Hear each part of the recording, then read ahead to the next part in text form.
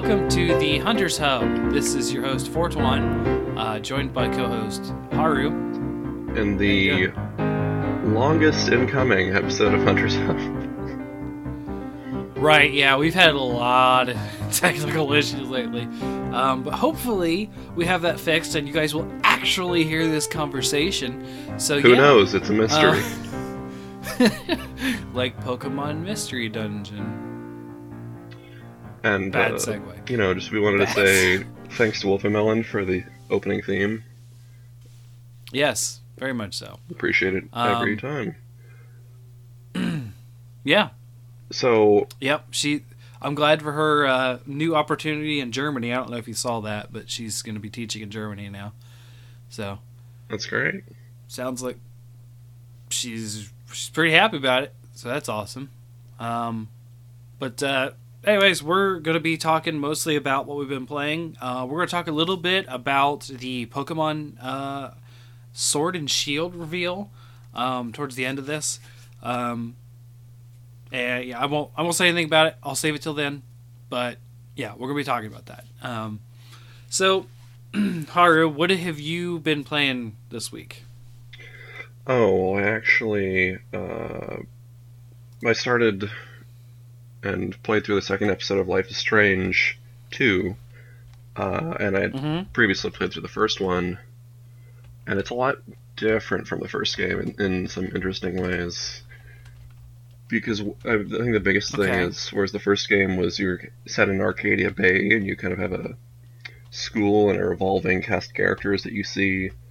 The second game is you're on a road trip, and you're also homeless. So I guess every day's a road trip. But anyway. Every day's a road trip when your home is your car. You just kind of encounter people, and then you have to leave them. Which is, I suppose how life works.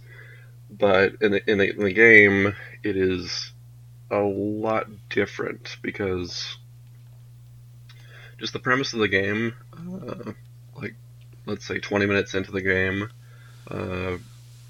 your brother is you're in West Seattle, I think, and you're, which is sort of like a more suburban area of Seattle for anyone who's not familiar. I've been there once. Oh, cool. Well, your dad gets shot in West Seattle. Which may not have been the experience you had.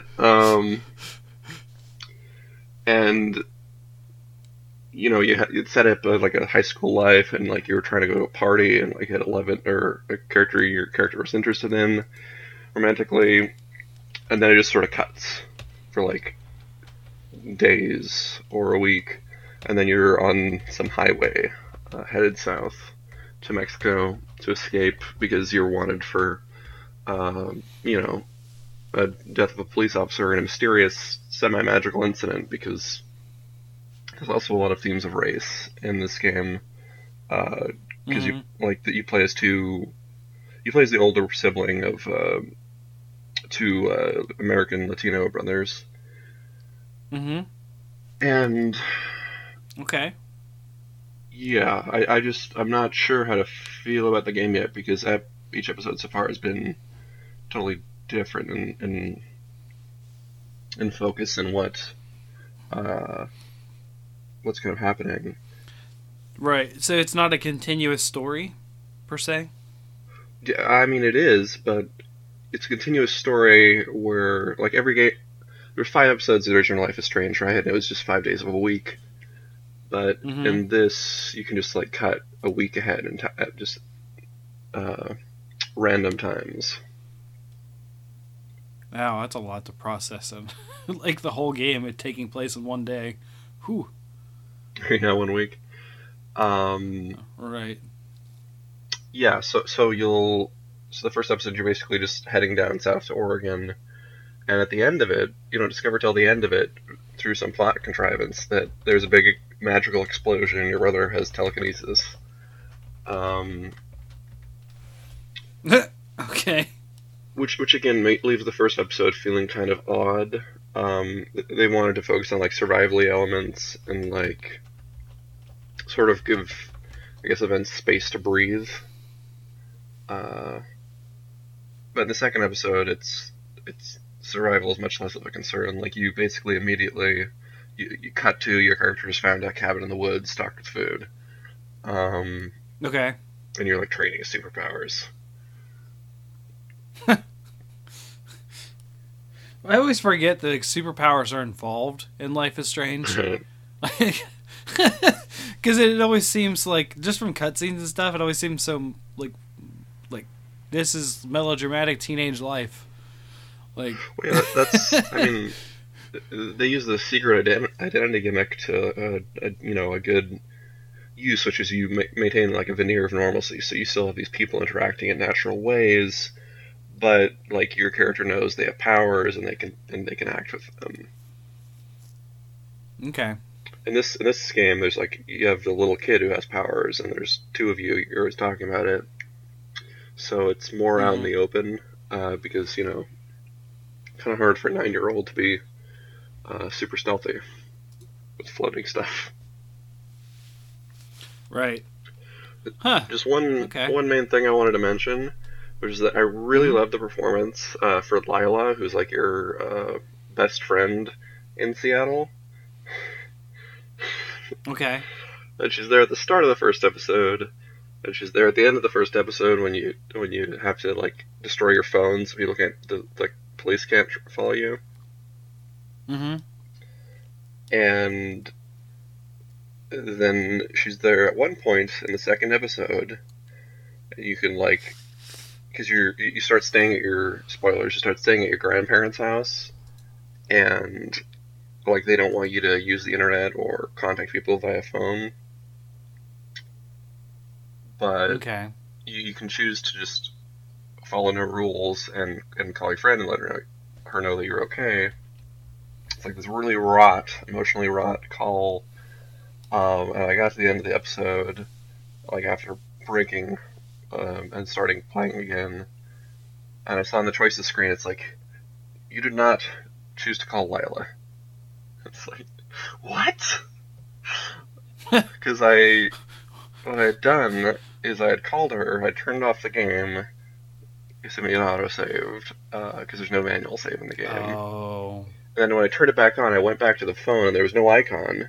So I assumed, oh yeah, I'd auto-saved that, because there's no option anymore. Mm-hmm. But it was just a weird bug, and now I have to play through the game again before the next episode comes out.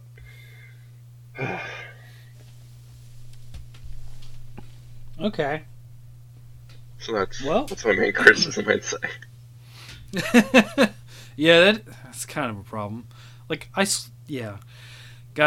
my experience with playing that is playing the Telltale Batman game I mentioned, and like, I can't imagine what it'd be like if I picked something and it was like, no, you didn't pick that.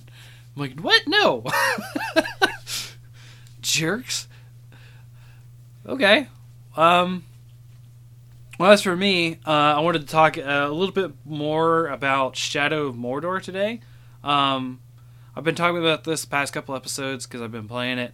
I actually finished the game. I am not going to do the DLC. I am just not interested in playing the 2 characters that they want you to play with these DLCs.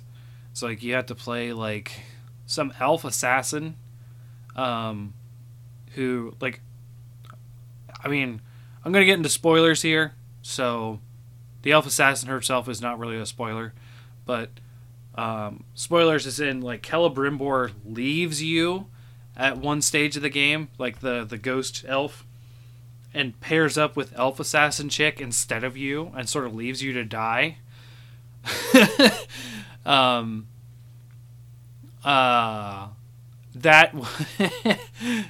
That didn't sit well with me, so I have no desire to go play as that character. And then also, you can play as this human dude. His name starts with a B, and I can't remember. But he's throughout the story. He's a captain of Minas Morgul before it gets taken over. And he doesn't have any sort of like death mechanic like you do in the rest of the game. Like, if you die, it's just over. And I'm like, I die enough in the game. Oh, is he a ring wraith? No, he's just a human. Just a human. You don't like you can fight like I don't remember his name. Like it's not Boromir, obviously. It's something like that. And oh gosh, it's so something I don't want to do, which is basically, hey, let's play hardcore Shadow of War. Like, no. No. But back to the main game, I did finish it. This reminded me, it had a couple fake out endings, I would say. I don't know if I mentioned this already, but I did get to the part where Bruce, your first captain, betrays you. So there's a good portion of the game of you trying to hunt him down and kill him.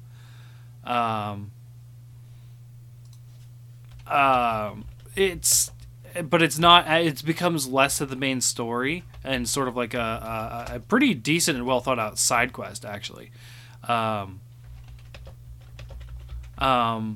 But then, like, the main story, it gets kind of weird because I thought I was done. Like, I had captured every area, and then I get to the end, and, like, that betrayal happens. Like, we're actually going to go attack Sauron, and it's like when you click on the quest, it says there is no return once you do this. I was like, okay, let me make sure I do everything before I do this.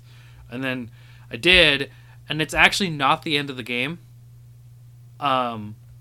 Because it sounds like it would be, because Celebrimbor leaves you and takes the ring and puts it on whatever her name is, the lady elf assassin.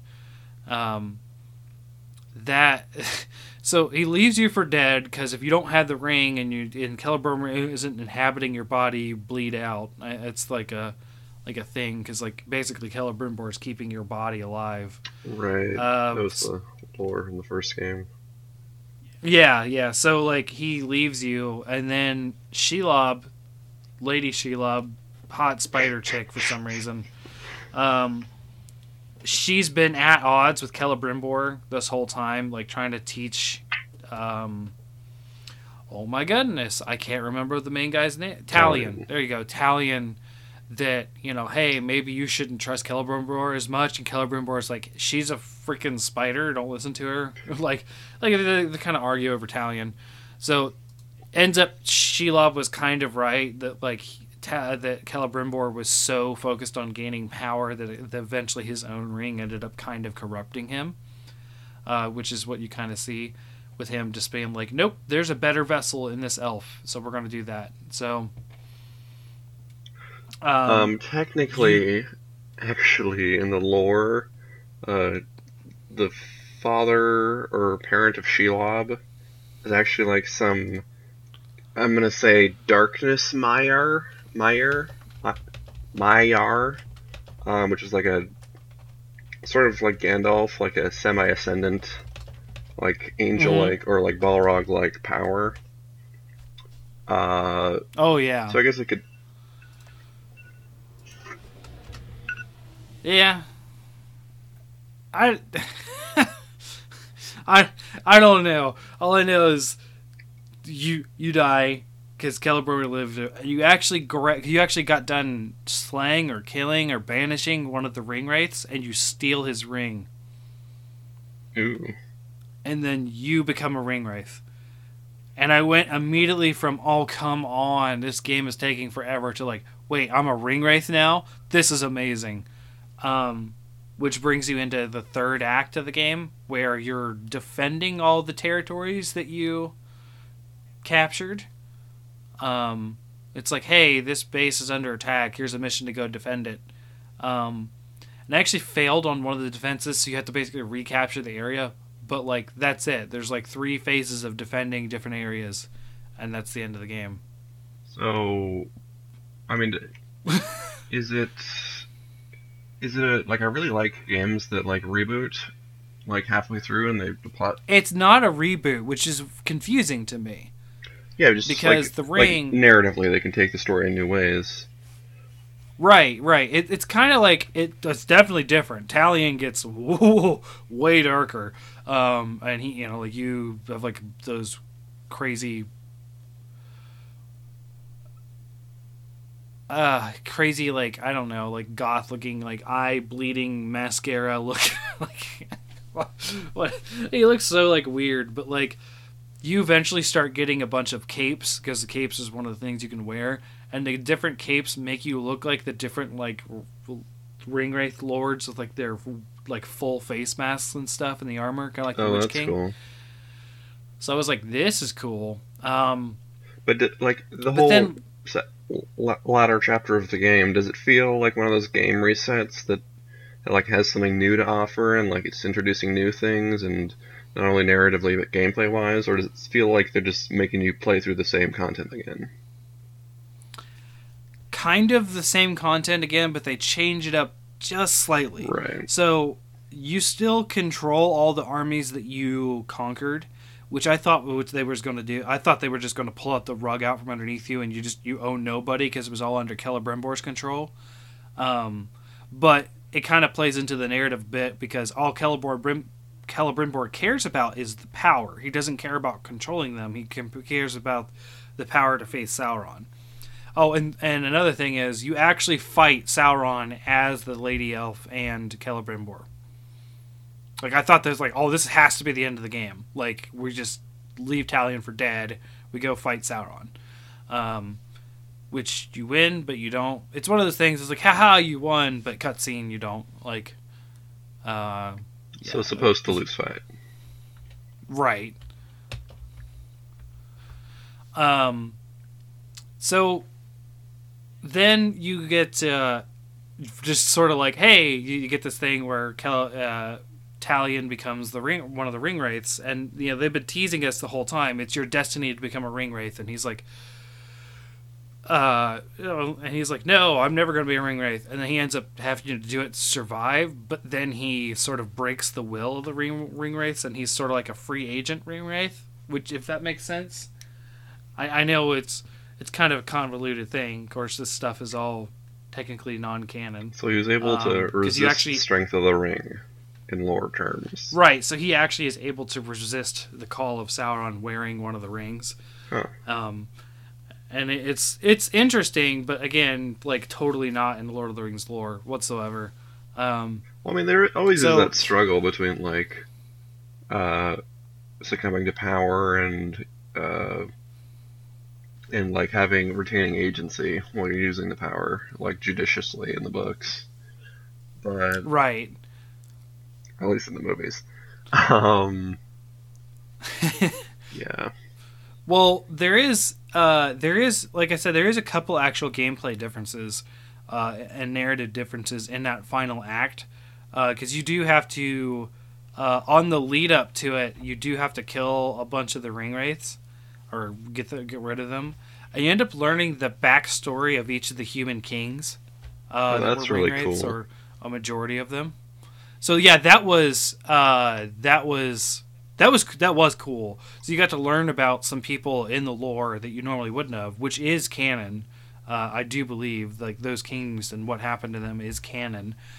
Like in even something like Isildur. In something like the movies, they're just like dark cloaks basically.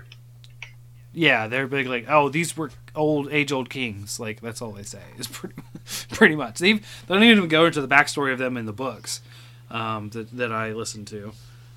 Unabridged version, so you get the backstory on all the Ringwraiths. Then you kind of like become one, but then you're like, nah, I'm not. I'm not for that. I have one purpose and one purpose only is to kill Sauron, and I'm going to use this power to do it. So the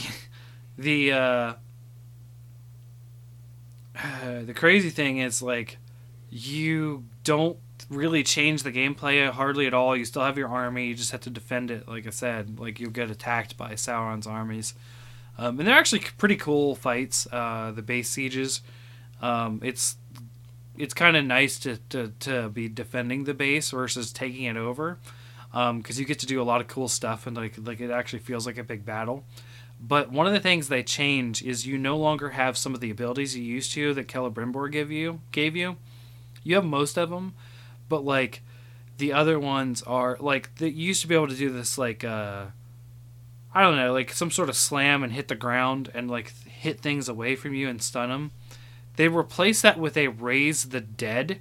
So you actually raise the dead orcs to fight for your side as zombies. It was like some crazy changes, and they give you a couple quests to sort of get used to that mechanic. It's just like, holy cow, like this is a bit, it ends up being a bit different, but you still have like the shadow shots and like everything that Celebrimbor gave you before. It's just there's a couple slight changes to the gameplay. Right. And then honestly, like, I don't remember the final fight. I just don't. And like, it's only been a couple weeks, but it's like, it was, I don't think it was very tough. I think the toughest fights I've ever had were, actually no, I do remember the final fight. It was me defending my last kingdom that I needed to defend. There was no boss. It was just, hey, I did the defense event, and then the game went to an ending cutscene. I mean, yeah, the first game had, I want to say, 2 bosses, because they were like the hands of Sauron or whatever. But it wasn't, there's like a third, like, lore, like, story, boss, and he was like the main guy, and you just killed him in a QTE. Yeah, essentially, yeah. They didn't even do that. But like the crowd fighting combat in these games is always more robust than like the one-on-one, I think. True. Oh, dude. I talked about this before, but like every time you fight, I keep getting their names wrong. The big ogre ones are called Ologs. And when you fight an Olog captain that has a bunch of abilities, it's just annoying because you can't counter an Olog. You can't. You either have to do the dodge or you have to do a circle, which is like the whatever force push choke thing at certain QTEs instead of countering, which countering is like, I don't know, a good portion of that game. So Ologs take so much more time, and like one of the base I had to take back that I lost was against another like insanely good Olog. Oh, and he summoned Caragors. He would just blow a horn and he would summon Caragors. Which, I mean, isn't that bad, but it's just annoying enough. It's like, why? I always have to fight off like a billion things and fight this Olog. Can you like roll up on him with like a dragon or a Balrog? Oh no, you can't because you're stuck in the throne room. You're inside of the fort. So it's like a set, the last like, mission arena. Yeah, the last mission to take back a keep or something. And it's just annoying. It's just super annoying. But yeah, I finished that. So what else have you been doing this week? Or the past couple of weeks? Well, I actually got the chance to to be a dungeon master for the first time. Oh yeah. The DM in one of my games was out, so last time someone else had offered a one-shot, just to keep us busy. And this time, I offered to at the time slot, and I was like, oh yeah, this will be great. And then like 2 hours of preparation later, I was like, I don't have enough time! I don't know what I'm doing. So we went 2 hours late, and one of our players, they were East Coast, it was too late for them, and another player that could make it because they had some prior commitment earlier in the day. But yeah, I think I did alright from a storytelling perspective. Just that's good. Yeah, just combat-wise, I think I know combat was way too easy for this group because the rogue was constantly rolling 25-ish on stealth like every turn, and then dealing 50 damage sneak attacks. Whew. So, yeah, it's kind of hard to deal with that. Yeah, that's a big problem as a DM. Like, especially in 5th edition, it's like it's very in favor of the players as far as like numbers go, which is fine, right? You don't want to just kill your players and make the fights drag on forever, which is a challenge I had recently. I had a session that was just one big fight, So you kind of have to come up with ways to shorten it, but make it challenging at the same time.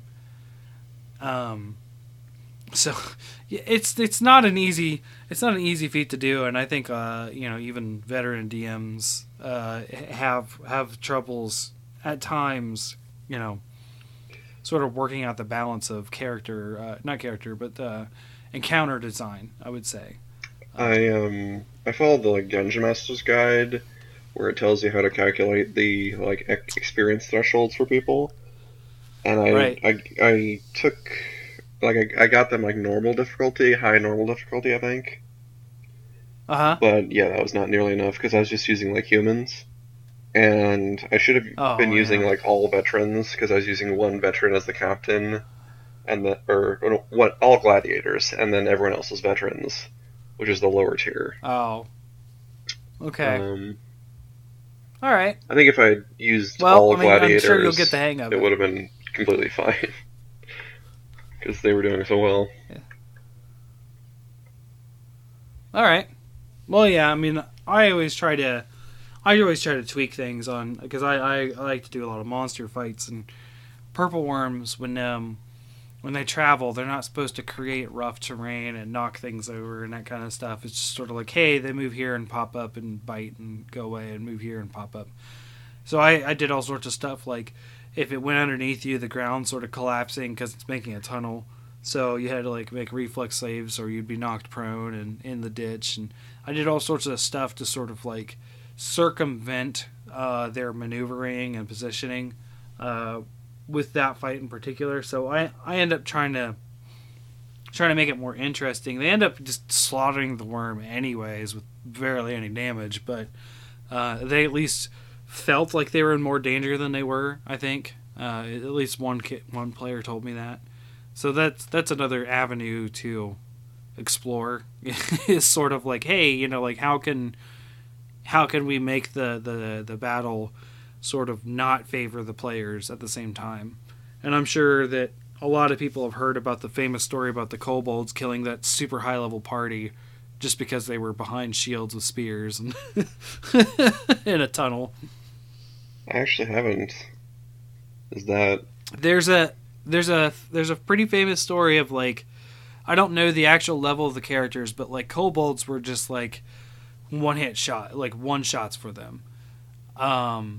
It was just not a problem for them. But so they went rushing into this cave with a bunch of kobolds. They're yeah, we're gonna murder them all. But then they got trapped in a room, and then that room's only exit was full of kobolds standing behind shields with spears. And there's an actual name for this scenario. It's Tenser's kobolds or something like that. I can't remember. Tenser's. Oh, there's a whole name for the strategy, the freaking yes, Kobayashi Maru Star Trek. Right, there is. Yes, there is. I just don't remember the name of it.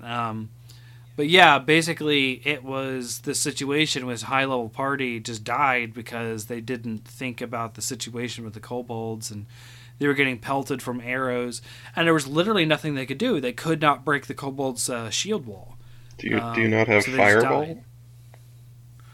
I don't know if they did or not. I don't know. It was just a famous situation that happened. I feel like they need just one AoE spellcaster. They'd be A-okay. And they might have, and he might have been disabled for some reason. I don't know. I don't remember it exactly, but basically you shouldn't underestimate encounter design because you can. As a player, you can still die. That's still supposed to be a reality. Because even though you might be level 15, a level 1 goblin is still supposed to be feasibly in the world lethal. It's just you're experienced enough to know how to deal with it. Right. And if you act stupid, you should actually, if you're not taking the goblin seriously or whatever. I mean, obviously that's a bad example, but it's kind of like that where. Everything is still supposed to be somewhat dangerous, thus it has a challenge rating. So, there you go. But yeah. So, what for me, D&D wise, like I said, I'm still playing. I'm still DMing. Not much has been going on there. We just finished Thursday. We just finished we started the Legend of Zelda dungeon, and that has been going okay. We're not very far into it. I will say it's kind of linear right now, but we're not very far into it. This is the campaign you've taken up in protest of there being no virtual console on the Switch, right? Well, I mean, there is a virtual console of NES games. But yeah, basically, it's been fun. Like, we did a Star Fox dungeon where we actually flew in R-Wings and fought Andross. That was fun. Like, all sorts of crazy stuff. Like, I talked about this already once, but we did a Pokemon dungeon, and all the other player members were my Pokemon. It was sort of selected at random. And this kid, Kid from Pokemon, challenged me to a duel, so I stabbed him in the throat and killed him. And, everyone was laughing because it was supposed to be a Pokemon duel, but, I mean, Nil is stupid and doesn't understand, and he just thought someone was challenging him to a duel, so he killed him. We'll get to it later, but that would make all Pokemon games dramatically better. If you could just get Shadow of Mordor and murk people. Right. So it's been kind of fun. But one thing I did want to mention is I was actually part of a dice exchange for D&D Behind the Screen on Reddit. This is the place I put my articles out on for my ecologies. So we just, the mods decided to do a dice exchange, so I wanted to take part. So I received a set of die that are not steel, but they are some kind of metal, and they are really freaking awesome. I do not want to know how expensive they were, but they're from a place called Die Hard Dice. And it's just like, they're really fun. Like, they're fun to roll. Like, I'll constantly roll them because they feel good. They are metal, though. It makes my hands smell like metal, which I don't like, but they're really cool design and stuff. So in exchange, I had to send it off to another person. So I sent my dice off a couple of sets because I didn't actually have a full set of one. Like, I actually have like one or two pieces like missing of various sets. So I ended up sending them 2 partial sets and told the backstory of like, hey, what did these dice do? One of them, these clear blue, just plastic. They're all Chessex, like plastic die. The clear blue ones are the set of die that I used for a character that was my only character that got from first level to max level. And this was a wizard named Thalder. He was an Eladrin from 4th edition D&D, and if you're unfamiliar, Eladrin and elves together are what we know as elves. In 4th edition, they split them up, so the sort of nature, fae, and wood children side of elves, or wood elves essentially, was what the elves were, and Eladrin kind of became this sort of like mystical, like really adept magic users, highly intelligent side of elves, was the Eladrin. Didn't Eladrin have like the seasonal themes to them? Yeah, they do now. In 4th edition, they were just a standard race. Oh, okay. At the time. So I had an Eladrin wizard. It was actually really fun to play. And I used one set of dice for him, and I can't find a couple of them, but I send them off to the next person, and I send off my dice I used to DM for many years to that person also, but both of them are missing like 1 or 2 die, so I just sent both sets. So yeah, that's kind of what I've been doing with D&D. What about you, Haru? I actually also had played a fighter this past week. Oh yeah. For the first time, and I really liked it. Even though it's kind of simple, at the lower levels, starting off. The first game I didn't even have action surge yet, so I was literally just like hit thing 1 turn, hit thing 2 turn. but yeah, I was playing a half orc, so they get that like come back up from death ability, and they can roll an extra damage die on critical hits. Mm-hmm. And I kind of min-maxed that because I'm going for the champion archetype, which increases the range for your critical hits on a d20 roll. Oh, yeah. And yeah, character wise, I made her. I want to play a girl because kind of playing against type for the buff swordy man. Sure. And yeah, she basically made her like a Arctic orc who's got like mottled blue and white skin, and Okay. just kind of buff person, like like a Buff woman. like a really built, physically fit, like 7 foot tall, 16-year-old orc, which is like I don't know, 20 in orc years. Um, yeah, and just mechanically, I'm looking forward to specking out the different feats, like Great Weapon Master, um, so I can like take more attacks when I critical hit, because I was working on average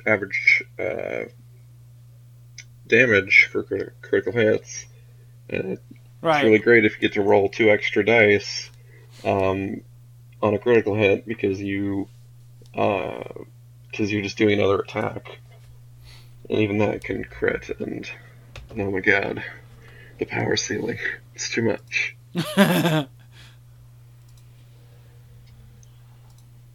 Right. I mean, yeah, that's pretty cool. Like I like to play melee characters myself. I think barbarian is probably one of my more favorite classes.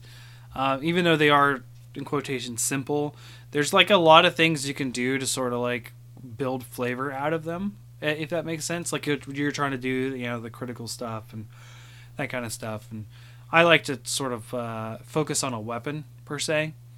Um, for instance, I had a paladin that focused on a flail, so that was fun. And it was like an unusual weapon for a paladin because it's like it's, in case you're unaware, flail is like a stick, a chain, and a ball at the end of the chain. So yeah, it's unusual weapon, but I don't know. That's kind of how I build those kind of things. But Yeah, I've it's definitely cool that you got built this character around like a two-handed weapon. Um, right. because the great weapon fighting, uh, I think I've read online. It just seems like it works really well for the greatsword because you get to reroll ones and twos, and the greatsword is just two Oh d no. sixes. Yeah, that can add up. That can really add up. Whew. Especially if you get some crits in, then you're Yeah. doing 4d6. Yeah, and I Whew. get like 5d6 because of the orc racial. The extra crit. Yeah. Wow. Yeah, it's amazing. Okay. Anyway, I'm just Cool. excited for big damage. I think we're doing Curse of Strahd in that campaign, and we're just getting into the spooky parts. Oh, okay. You're gonna cleave a vampire in half. Yeah, I had to get my sword silvered because immediately we were fighting a werewolf.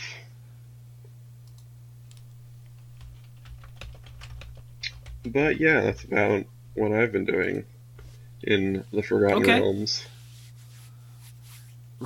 Forgotten Realms, Dreyhawk, whichever one we're in today. Whatever D&D setting. Um, you probably do mostly play in Forgotten Realms, right? Uh, yes, I think I have 2 Forgotten Realms campaigns, and one that's just like homebrew. Okay. I always do homebrew personally when I DM. The one I'm playing in is also homebrew. Spoilers: my brother is the DM, so he's actually purposely put it in my world, and we're actually tying the DM campaign I'm doing in with the one I'm playing in, like lore wise. But that's yet to come up because the events of what we're playing in now, like the end game, is supposed to be the kickoff for what has started the events in my campaign. So we're kind of predicting the outcome a little bit. Interesting. But yeah. So one thing I wanted to mention real quick, I talk about Magic the Gathering a bit on here. I play Commander. I'm in a league. I'm doing okay. You know, I like playing in the league and that kind of stuff. But I had a close friend, Jacob, who actually was the contest winner to be a guest appearance on the Command Zones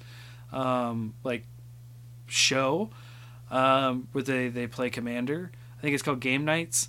And his episode he went really well. He missed my birthday party to do the recording, so I'm glad it went well. I also had to get on him about that. No, but yeah, it's pretty cool. If you guys watch the Command Zone, or if you don't, I suggest checking it out. It's a really good game. But if you're not into watching Magic, it's just really cool that my friend was on that show, and it was really fun, and it made me want to play against him. So I'm gonna be heading there Friday night to play against them, because it was like, oh no, I got the itch to play with them again, so I kind of have to. But yeah, that's all I wanted to say on that. I think the last thing we have to talk about really is just the Pokemon stuff, unless you had anything else. Just quickly, I had played through the Devil May Cry demo, and oh yes, sorry, I missed that. Yeah, this is completely new information to you, but it has a pretty satisfying melee combat feel to it. It's very polished, and there's a lot of environmental, you're kicking things around in the city. This kind of in these streets, kind of cluttered streets, and you can even beat up cars and juggle enemies against cars. Yeah, one of the episodes we lost, we talked about what if they had just ported the Street Fighter 2 beat up a car mechanics into Devil May Cry, because it's the same company. Shared code base with the NES. Shared code base. Shared code base from 1993. Mm-hmm, yes, yeah. Let's do it. Seems legit. We know how to do this already. Just put it in. Just put it in. But yeah, it's so far I haven't unlocked many combo stages, so I just have a simple 4-stage combo, then an aerial one, and then you can combo in the gun, or because you're playing Nero in the demo, so you have the robot fist that has different abilities like a dodge or a CC or crowd control, auto combo punch, auto punch. Mm-hmm. The auto punch, yes. Yeah, and the enemies so far are basically just a grunt type, and then a type with a scythe. So, I guess the enemy design isn't too much too far. I'm really enjoying it. The one thing I will say is that on the boss fight, who's this giant, huge ogre guy with a mouth in his belly, you can shove rubble in and shoot a big red laser. The lock-on was kind of tripping me up in that fight, and I didn't know how to just aerially navigate around the boss and how to dodge his attacks, because there's no dodge button necessarily. So yeah, the only concern so far is the lock-on. I'm just not someone who's usually attuned to lock-on in games, so But I'm just excited for that game, because of all the things they showed in the trailers, they've shown at least 8 weapons or something across the different characters. Apparently also they have something they're calling a cameo system, which I think is some journey type multiplayer. Mm-hmm. So you can show up in other people's games at certain parts of the story. That's weird. Yeah, they haven't emphasized it too much in the marketing. Why though? They had a purpose in Journey, right? Because it's sort of how do you communicate with such, just sort of exploration. But Devil May Cry, I mean, you're kind of focused on beating things up. Maybe it's like, hey, here, you could see other people, but we really know you just want to beat up the demons. So let's just do that. I mean, like, if there's an invite system, I think that'd be great. Like, if you could play levels, like, like Halo matchmaking for the campaign, that'd be awesome, because sure, there's few melee action games outside of Monster Hunter that you can really play in multiplayer. Very few. Really. Yeah. But yeah, just randos. I think it's because the conceit, because they have the three main characters, the three boys, which is Dante, Nero, and Punk Rock Man, who turns his hair white. Also, just so, just so all the protagonists look vaguely similar. Just another slap in the face of DMC. Oh yeah, the black hair. Whatever. Yeah. I don't even. Okay. Well, like I said, I've never played Devil May Cry, but that might change soon. Wink. So, moving on, we have the announcements of Pokemon A and Pokemon Govna. A and Sword and Shield? Which one is that? How it is? Is A is sword and Govna is shield? It's set in England. Who thunk it? I don't know. Sword and Shield makes sense for me in England. Yeah. Of course, I don't know. Yeah. So I watched this live, or not live. Close to live. I watched it like right after it ended on a YouTube video. Right. I think I caught up to it just as it was going live.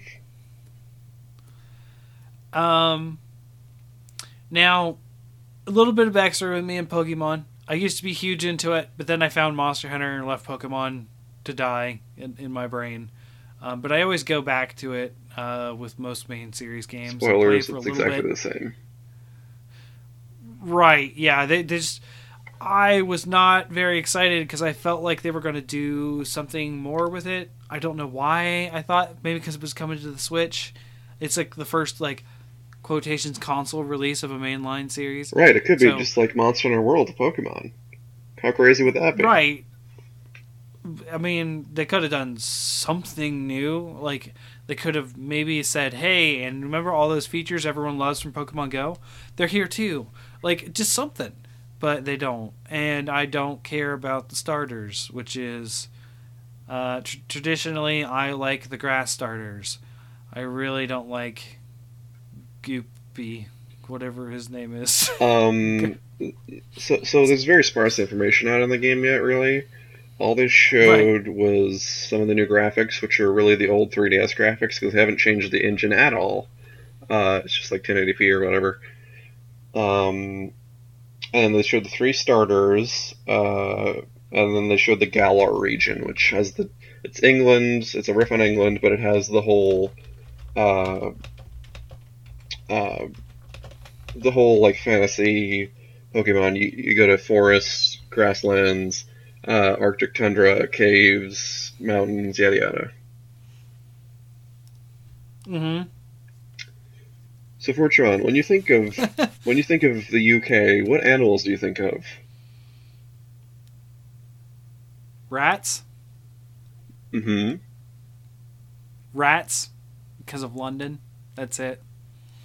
Well, maybe deer. Viewers at home, if you didn't guess monkeys, hares, and lizards, you were all wrong. I could see the hare. Well, yep, but all the other ones are there too. So they've got the... I mean, you probably grass monkey have seen them by now, but... Yeah, they have the grass monkey, Grookey... Grookey, there you go. The firefighting type... Scorbunny. In training, Scorbunny. And Sobble, which is a scared grass Pokemon. I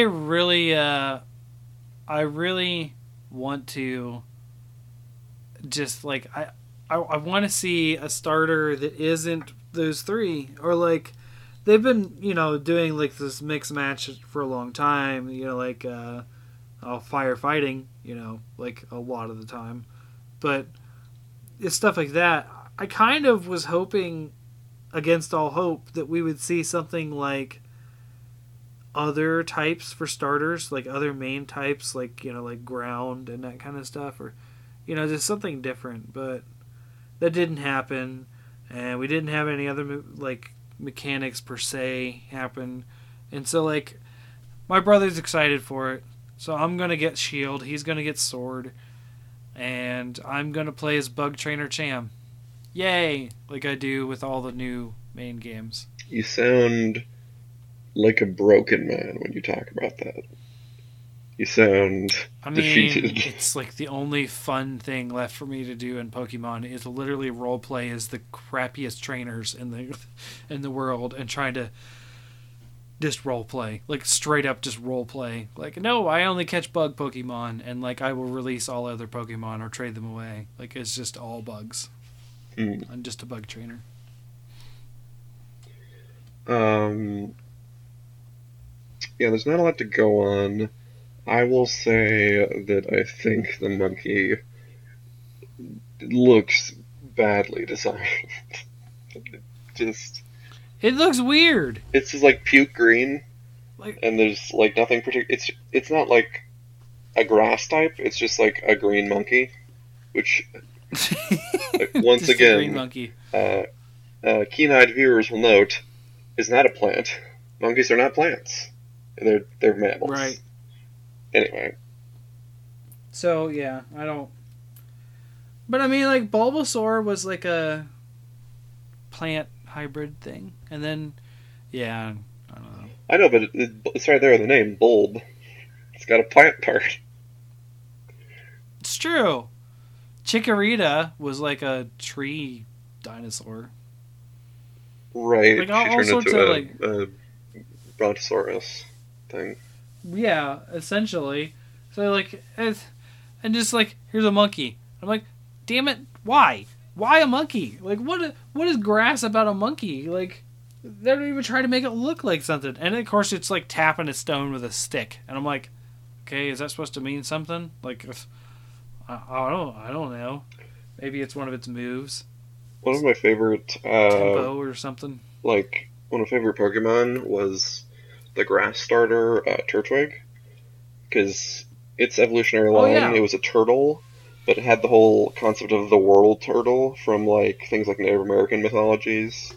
So it started like this whole it like started with a little sprout on its head, and the second evolution had a bush, and the third evolution had a tree and like some rocks, and it was a ground type. It's great.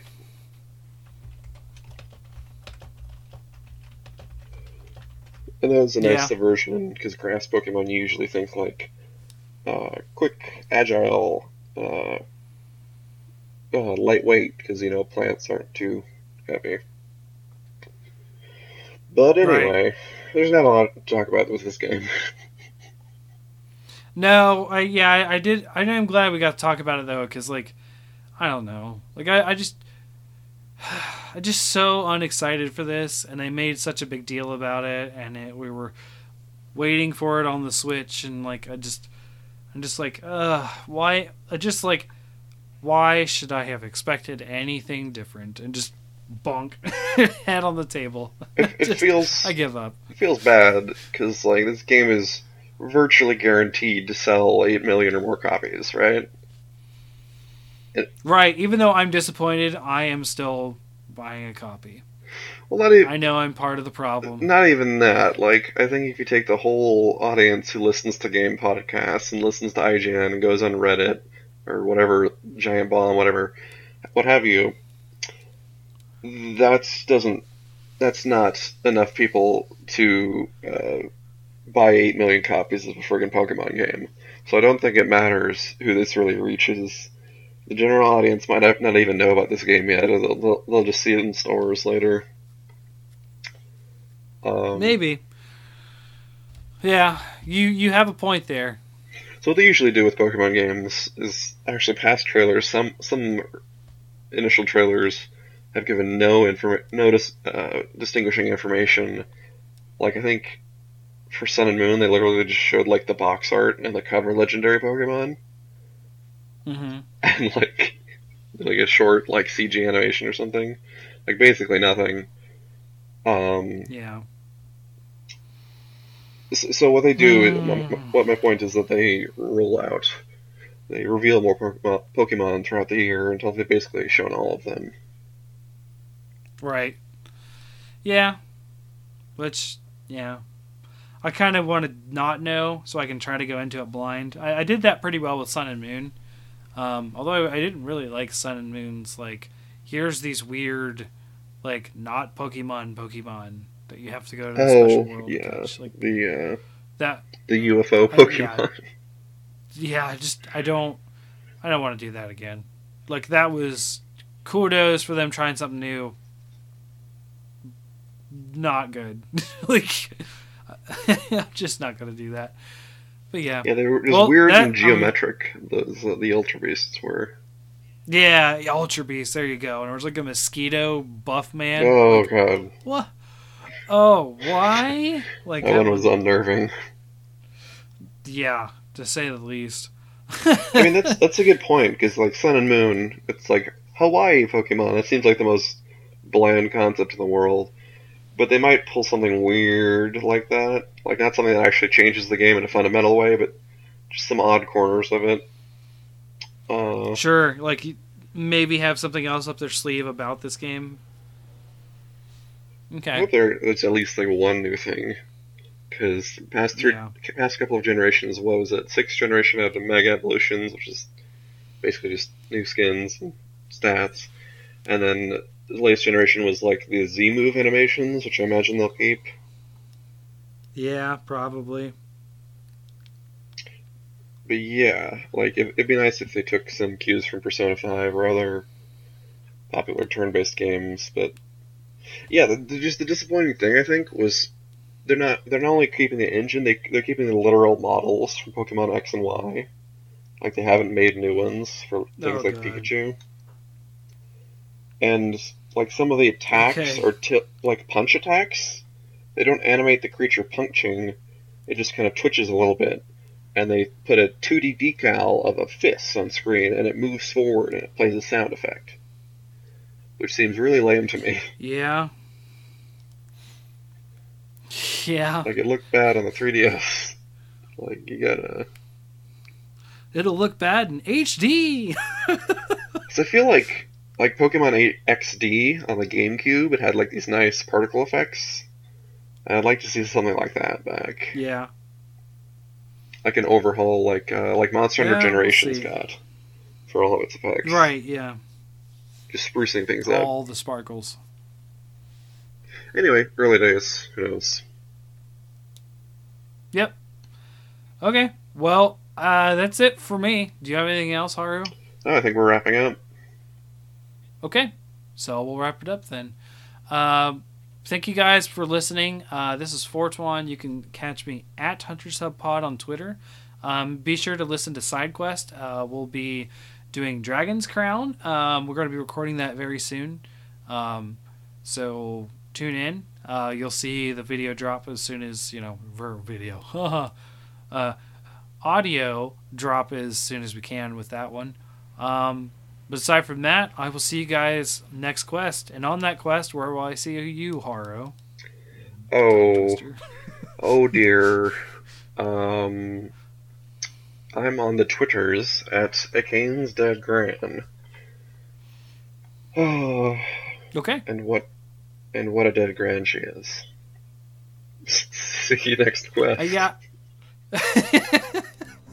What a dead grand she is.